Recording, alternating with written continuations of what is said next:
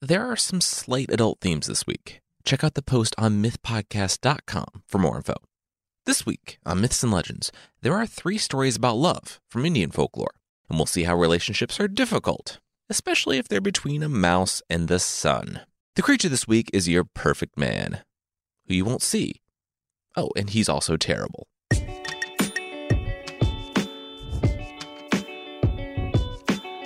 This is Myths and Legends, episode 171, Love and Marriage. This is a podcast where I tell stories from mythology and folklore. Some are incredibly popular stories you think you know, but with surprising origins. Others are stories that might be new to you, but are definitely worth a listen. There are 3 stories this week of, love and marriage from Indian folklore. So we'll just jump right in.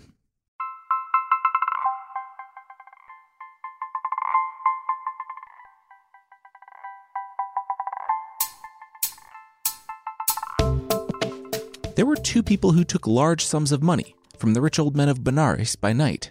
The first was a robber by the name of Satuka, a man who was as strong as an elephant. The other was a woman. Her name was Sulasa, a prostitute. One evening, in between clients, but not... Anyway, Sulasa was looking out of her house, onto the bustle of the city moving past her. There was a calming flow to the early evening. She smiled at a few potentials as they passed, and sat down to rest. It was then that she heard the crash.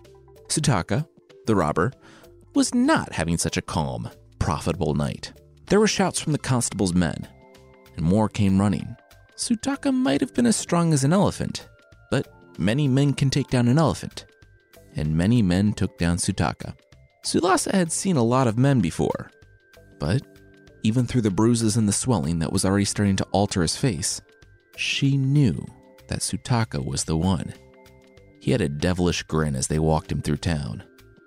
With a wink, as the guards yanked him onwards, Sulasa was in love. After all this time, she had met the love of her life, and he was going to be executed in the morning. Well, not if she could help it. And she could help it. Sulasa made a lot of money. She took that money and bought what was necessary to keep attracting clients. A nice, comfortable apartment, costly jewelry, perfumes. One version says she had 500 attendants, which really feels over the top for one person, but still, she did well and saved her money. And when she saw Sutaka being hauled away in irons, she knew what she was saving it for. She told her chief attendant to watch her home. She was going for a walk. She went to visit the constable. The man smiled. They knew each other quite well. She asked about the man who had been taken in. How much had he stolen from the people tonight? What damage had been done? The constable said it had been worth about 500. When he realized he was going to be caught, he started in destroying the place. Sulasa tossed the bag down on the table. 1,000. 500 to pay the victim back. 500 for Sutaka to disappear. The constable nodded. Oh, yeah, that's not a problem. How'd she want it done? Drowning, stabbing, dealer's choice? She cocked her head. What? No. She wanted him released. The constable pursed his lips. Released, huh? Well, that was going to cost her.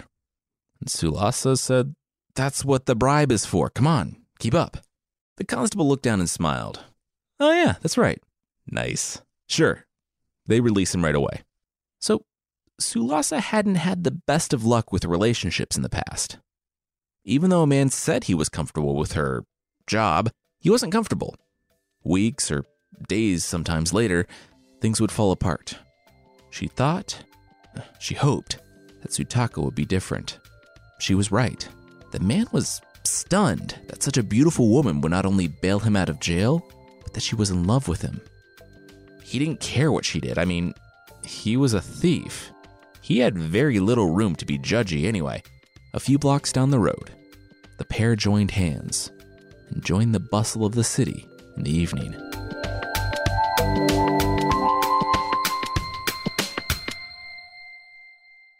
Sutaka was so supportive of Sulasa that he didn't ask her to quit her work, something she was ready to do for him. It helped that she was willing to work on the condition that he not return to his previous job. She got to bed a little later than most, but together, They were happy. Then the dreams came. Sutaka would toss and turn violently in his sleep, awakening with wide eyes and cold sweat. At first, he refused to tell Sulasa what it was, but she pressed it. And finally, he confessed. Every night, he died. And he died because of her. Well, okay, he backed up. Because she saved him. He died because she saved him. When he was in irons, in the custody of the constable, he pled to a tree deity on a mountaintop near his childhood home. If he was freed from death on that day, he would give the deity an offering. He had been freed, and months had passed. The deity was visiting him in his dreams, promising to make good on the consequences of that day if the offering was not made. Sulasa shrugged. Well, all right. When would they be leaving? He smirked and cocked an eyebrow. Really? She would go with him? They embraced. She would go anywhere with him.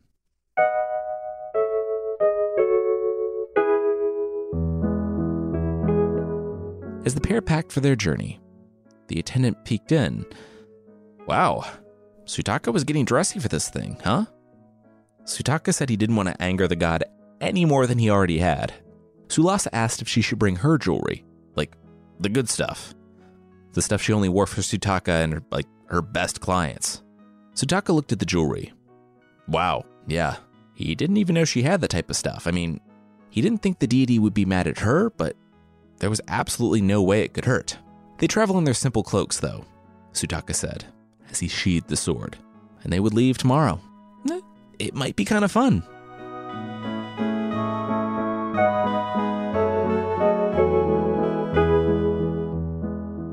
The attendant stayed back in Sulasa's home and watched it to politely inform any clients that she was traveling. Together, the husband and wife traveled by foot to the mountain by Sutaka's hometown.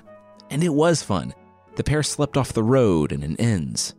Sulasa had never traveled this far away from the city, and if she was on her own, she would have been terrified. But having Sutaka made it an adventure. The bumps and noises in the darkness of the night were nothing against the fires of their love. When they were in sight of his home village, he pointed to the mountain, saying that they should go there first. He had waited long enough, and he had no idea when the gods would come for him. So they climbed. As they approached the altar at the top of the mountain, they stopped to put on the finery they had tucked in the bottom of their bags. Together, they got dressed, held hands, and walked up to the altar. When they arrived at the mountaintop, Sulasa looked around. This rock was it? He turned around, shocked. It? This is the most holy place for my entire village. My family for generations worshipped the... Okay, you know what? I can't even keep a straight face. You're right. It's just a rock. Sulasa was confused. Then what were they doing up here? Oh, really? I'm robbing you. Oh, what? Oh, no. You thought that I loved you? Who could ever love you? No, I just had to get you out here because, who knew what tricks you and that little attendant of yours had planned? Those jewels are worth hundreds of thousands. You know that, right? Take them off, put them in a pile, and then throw yourself off that cliff, or I'll throw you off. She was devastated and glanced toward the path back down the mountain. Towering over her, her husband raised her chin with his hand. That would be a bad idea. Falling would be a pleasure compared to what he would do to her if she ran. The jewels. Now. She said she had saved his life. She bought him out of chains. Her hand shook as she unclasped her jewelry and started to place it on the ground. He nodded, and that was very nice. Very stupid, but very nice. Life wasn't fair. He was sorry she was going to learn that lesson with so little time left to apply it. But also no, he wasn't, because he was going to murder her. Take the jewels off faster. But Sulasa bowed. She wasn't listening. She said she could make 1,000 a day. She would never look at another man. She would give him all of her money. She would be a slave. Don't do this. He said it was tempting, but no. Why wait for a pittance a day when he could have 500,000 now? She then asked to say goodbye. He might not have loved her, but she loved him. It would be better for her if she honored her husband before she left the earth. Normally, that would be a hard no, but honoring him? He can make an exception for that. She embraced him, weeping, saying that this would be the last time they embraced on this earth. He nodded. Yep, that was the plan. She knelt down and kissed his foot, making obeisance there. She kissed his right hand and then his left, but when she went behind him, she didn't kneel. She stood. He almost turned around, but then he felt her kiss in her foot, planted hard in his lower back. He turned around to tell her how much worse she had just made her own death, or he meant to. He stumbled a few feet, and those few feet sent him right over the cliff's edge. He was right. No one would hear a scream from up here. She knelt down to pick up her jewelry, and as she put it back on, she looked down to the sheer cliff face, to the broken man, moaning as he slowly died. She made her way down the mountain and found her husband laying there. His sword had fallen not 5 feet from his body. He could barely speak now, but it was clear what he was begging her to do. She looked at the sword. That would make it a lot easier for him. So she sheathed it and took it with her. She traded one piece of jewelry for a team of horses and as many servants to drive them back to Benares. When she arrived, her attendants took one look at her arriving alone. And before the attendants said anything, Sulasa gave them a look that made it inescapably clear that she did not want to talk about it. That night, she resumed her client work, and she never married again.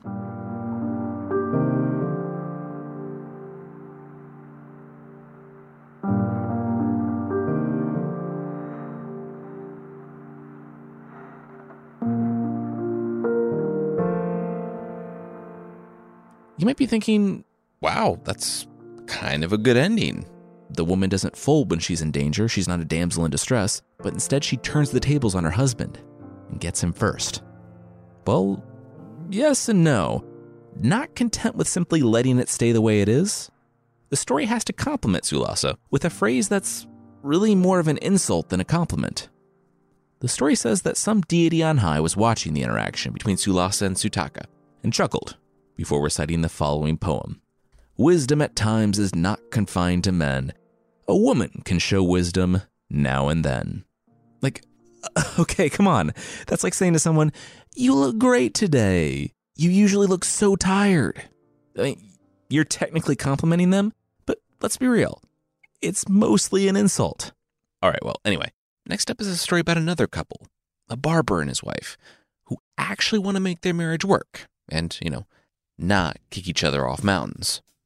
Every year, one thing is always predictable. Postage costs go up. Stamps.com gives you crazy discounts for up to 89% off USPS and UPS services, so your business will barely notice the change. Stamps.com has been indispensable for over 1 million businesses just like yours. It's like your own personal post office. No lines, no traffic, no waiting. Sign up with promo code PROGRAM for a 4-week trial, plus free postage and a free digital scale. No long-term commitments or contracts. That's Stamps.com, code PROGRAM.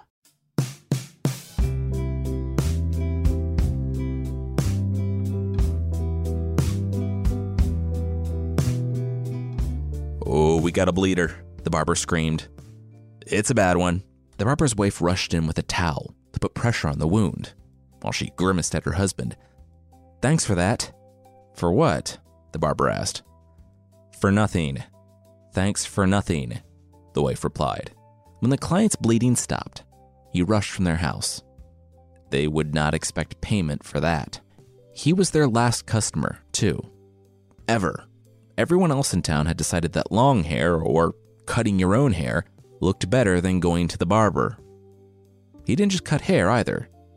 He cut people, and he cut their hair short when they wanted it long, and it was lumpy, awkward, and uneven. Frankly, he was terrible. What can I do? The barber whined. She was always telling him how useless he was, how he had never done anything right and would never do anything right. The wife shook her head. He could starve if he wanted to, but she had no intention of doing so. Well, what would you have me do? The barber said, throwing up his hands. Beg. Go to the king and beg. His daughter was getting married, and he would be in a good mood. ask him for something. The barber clenched his jaw. Fine. He would debase himself before the king, asking him for something.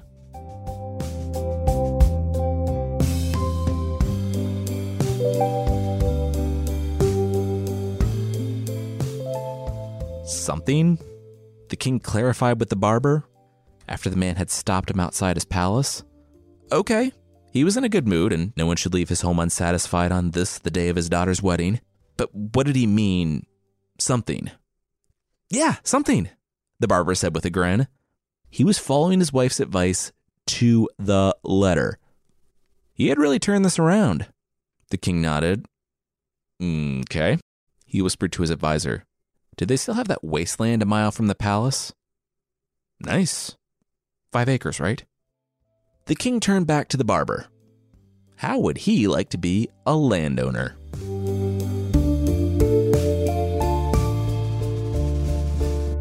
Land, the barber gestured. At their land? His wife blinked. Why did he ask for land? They couldn't do anything with land. They didn't have any way to plow it and grow crops. Besides, it's riddled with rocks and gnarly roots. He said he didn't ask for land. He asked for something, just like she said. Maybe be more specific next time. His wife took a deep breath. I see. All right. Well, he obviously had to go back to the king. The husband raised both palms. Hold up. He had done his part.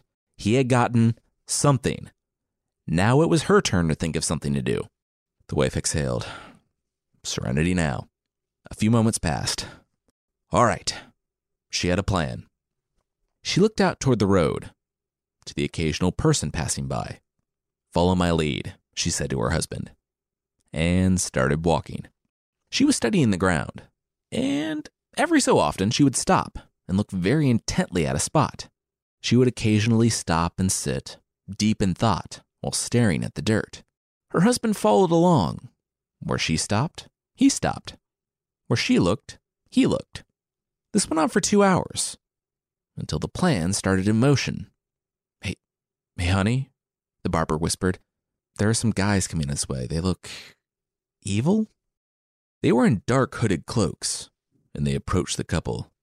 Hey there, what are people like you doing out here on such a hot day, all alone? The barber's wife hesitated. Well, she would tell them, but they had to promise not to tell anyone. The snarling guy, actually twirling his mustache, the story says, turned to the one wearing 2 eye patches. That's not in the story. Oh, your secret is safe with us. The wife shrugged. Well, they seem like straight shooters. Sure.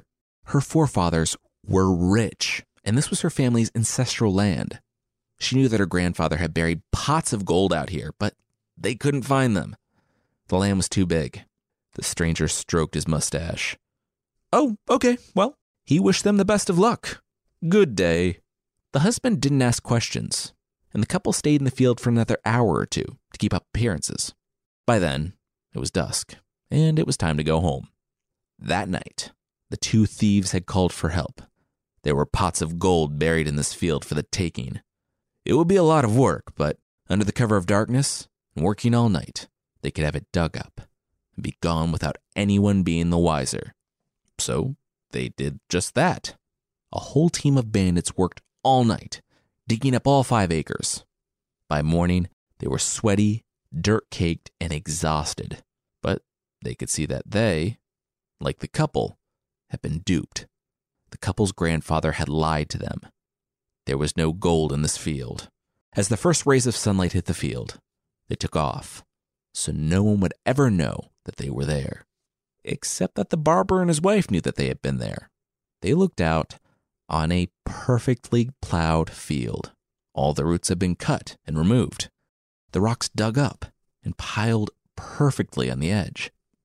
They called in a favor and got some corn to sow in the field. With the proceeds, they bought a plow and everything they needed to keep the farm going. Thanks to the quick thinking of the barber's wife and her ability to turn a curse, a wasteland, into a boon, their family had a future.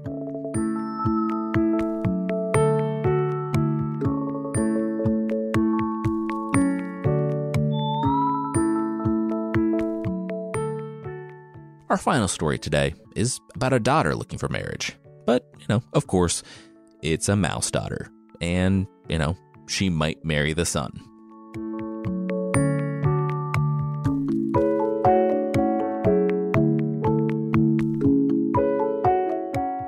The guru closed his eyes and breathed deep.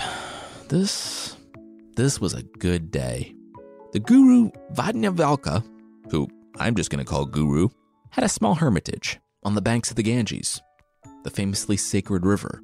Its water is considered pure, and people still bathe in it to this day. A guru is a spiritual teacher and a leader in Buddhism and Hinduism, and they lead people in the scriptures, texts, sciences. Anyway, this guru was bathing in the Ganges, arms outstretched and enjoying the sunlight, when something dropped into his hand, and it was squirming. He opened his eyes and saw the baby mouse panicking, peering over the edge of his hand, but not knowing how to get off of it. He brought the little mouse close and comforted it. It still tried to scramble, though. It was terrified of something. So the guru looked up. Mice don't usually fall from the sky. And he was right. They didn't. He looked up and saw the hawk circling in the sky, the one whose talons the mouse had just fallen from. I like to think the hawk looked down at the guru and said something to the effect of, "Little help?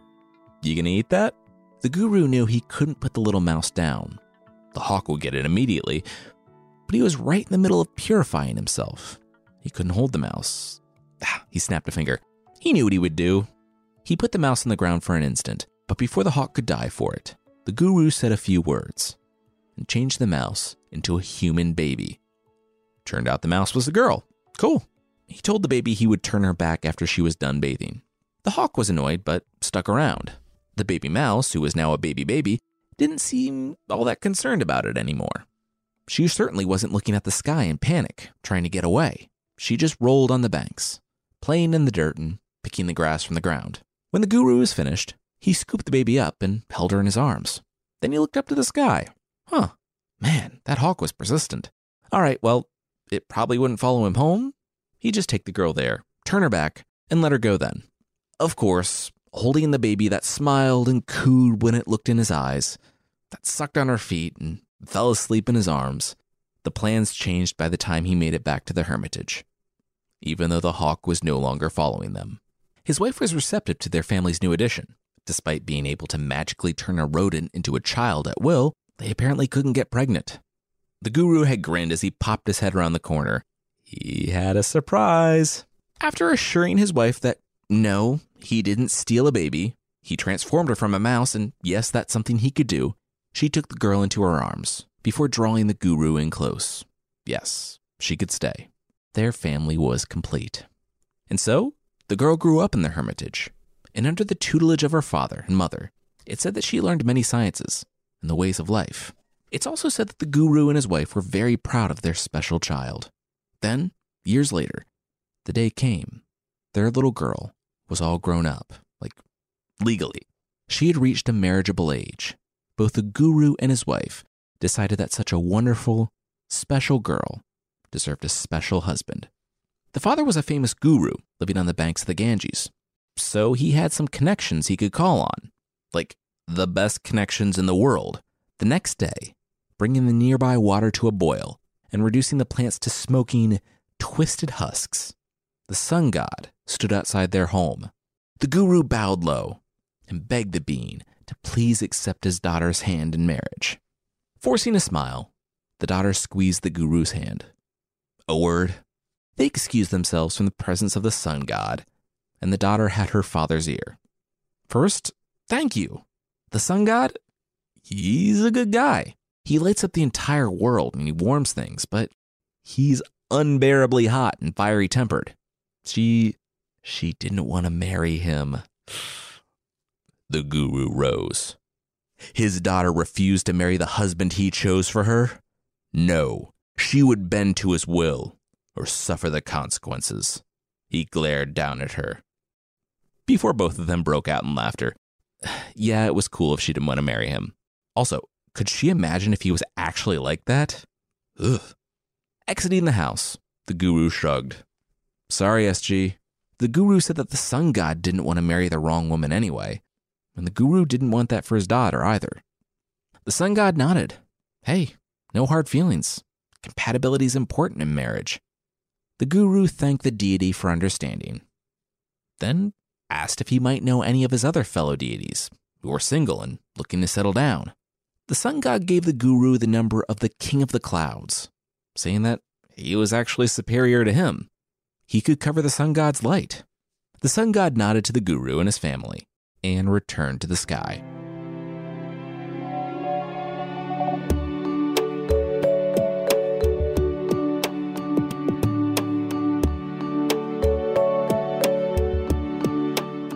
The guru and his daughter stood before the Lord of Winds, and the guru looked to his right.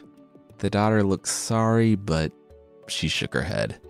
The guru shrugged and patted the Lord of Winds on the back. Sorry, bud. Hey, who might be better than you? The daughter wasn't exactly picky. I mean, when the King of Clouds came by, he was wet, cold, and such a clammy downer. He, too, understood and recommended the Lord of Winds, who just blew him away. He waited and then asked the host if they got it. The Lord of Winds, blew him away. They said they got it. Thanks for stopping by. So the Lord of Winds now stood before them, but the guy, he couldn't figure out what he wanted. She couldn't plan a future with a guy who was so restless that he keeps changing direction. The guru nodded. He liked all these analogies and he understood. They would get it right. His special daughter deserved a special husband. They thanked the Lord of the Winds and rejected him. But he said he didn't want to marry her anyway. Well, she was cool. Actually, was she taken back? He loved her. Time's up. She had her shot, and she blew it. Bye forever. Well, after like 5 more minutes of this illustrating the point, the guru asked for yet another recommendation.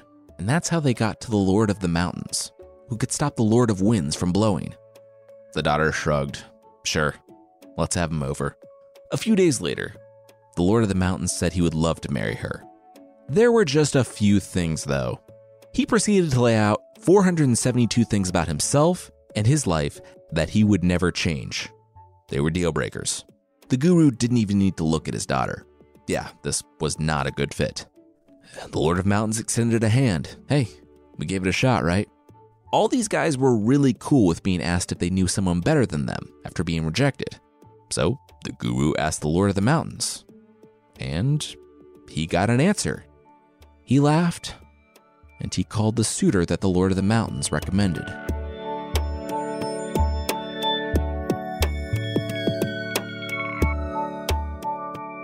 Father, mother, and daughter stood together, and the daughter smirked when she saw the suitor. She blushed and clung close to her father. The guru could only smile. He had a hunch this guy might be the one. The Lord of the Mountains had recommended the one who could make holes all through him, the King of Mice. Now, this wasn't the Mouse King from the Nutcracker. This was like, a mouse from Redwall. He was brave, kind, respectful, and a little prone to flightiness, but he knew who he was. And the daughter, she didn't know why, but she felt something unlike anything she had ever felt before toward another being. She was ecstatic. And it was only after the King of Mice said that, yes, he would marry the girl, that she realized she had been holding her breath. The guru, beaming, turned to his daughter and said, "But did she want to tell him, or should he?" The daughter agreed to marry the King of Mice, but then, wait, after all the guys, the most powerful beings in the world, in space, in the universe, how did the guru know that she would want to marry the King of Mice? The guru put his arms around his daughter. It was because he knew her, and he was waiting for her to figure out herself. He told her she wasn't a human. She was a mouse he had saved from a hawk one day by turning her into a human. It was going to be a temporary thing, but he took her home, and for so many wonderful years, they were a family. She was their daughter, but the time had come, the time for her to leave them, and for her to go be who she was always meant to be. She embraced her father for the last time and went to go stand by the King of Mice. The guru sighed, drew his wife close, and said a few words. In an instant, his beautiful teenage daughter was, according to the story, transformed into a beautiful mouse. the king of mice ran away, and the daughter looked back one last time at her mother and father, the people who had raised her, and then scurried off to be with her fellow mice.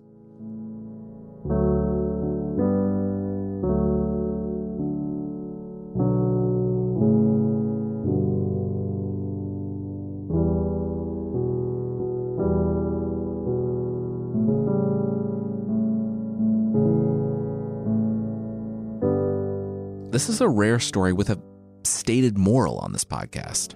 It says, "What is inborn cannot change," which sounds kind of bad.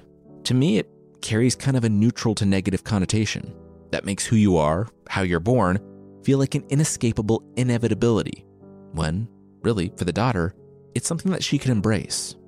For once, her life made sense, and things felt right. I also like how it takes the idea of a mouse, something we see as like a meek, gross little rodent, and it actually makes it stronger than the sun god, the lord of the winds, and everyone else coming for the daughter's hand in marriage. In that way, it reminds me a lot of the story of the stonecutter from episode 26.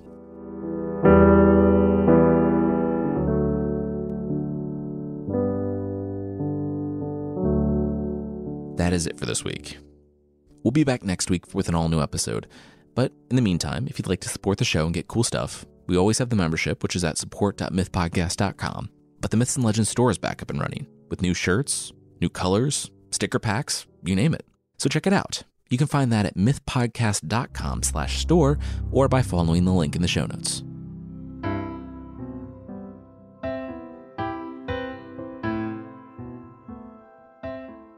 The creature this week is the Subidor from Romanian folklore. The Subidor is whatever you want him to be. His name literally means flying man, and he's a flying vampire who is a handsome man in whatever form you like your men. If that means muscles, he's got muscles. If that means like skinny jeans and glasses, he's all about that. Whatever it takes to make him, quote, the perfect lover. The Wikipedia page has a mention of him having a tail and fire and being a wolf-headed dragon, so I'm not sure if that's the usual or if that was just one person's very particular preference. I'm not exactly sure why he goes through all the trouble of disguising himself based on the desires of his target, because, like an incubus, and no, not that incubus, he doesn't even wake the woman up. Yeah. Also, he's invisible, so I don't know why he bothers looking like anything anyway. It says that he likes maidens, but also very recently married women, too, slipping into everyone's home through open windows once every 7 years. While the woman is asleep, he apparently kisses her so gently that she will not wake up. And then, the next day, the person will wake up drained of energy and their body throbbing, easily agitated because of all those reasons, and she apparently won't be interested in other men from now on, despite not having seen her fire-tailed dragon wolf assailant. If you want to keep this creature that's occasionally depicted as just a snake with a wolf head away from your bedroom, which I would recommend, it's a Romanian vampire, so it follows your standard vampire rules that pretty much originate from Romanian vampires. Just put some garlic on your windowsill and you'll be good. It won't come in. Then you just get to wake up grumpy from a room stinking of garlic.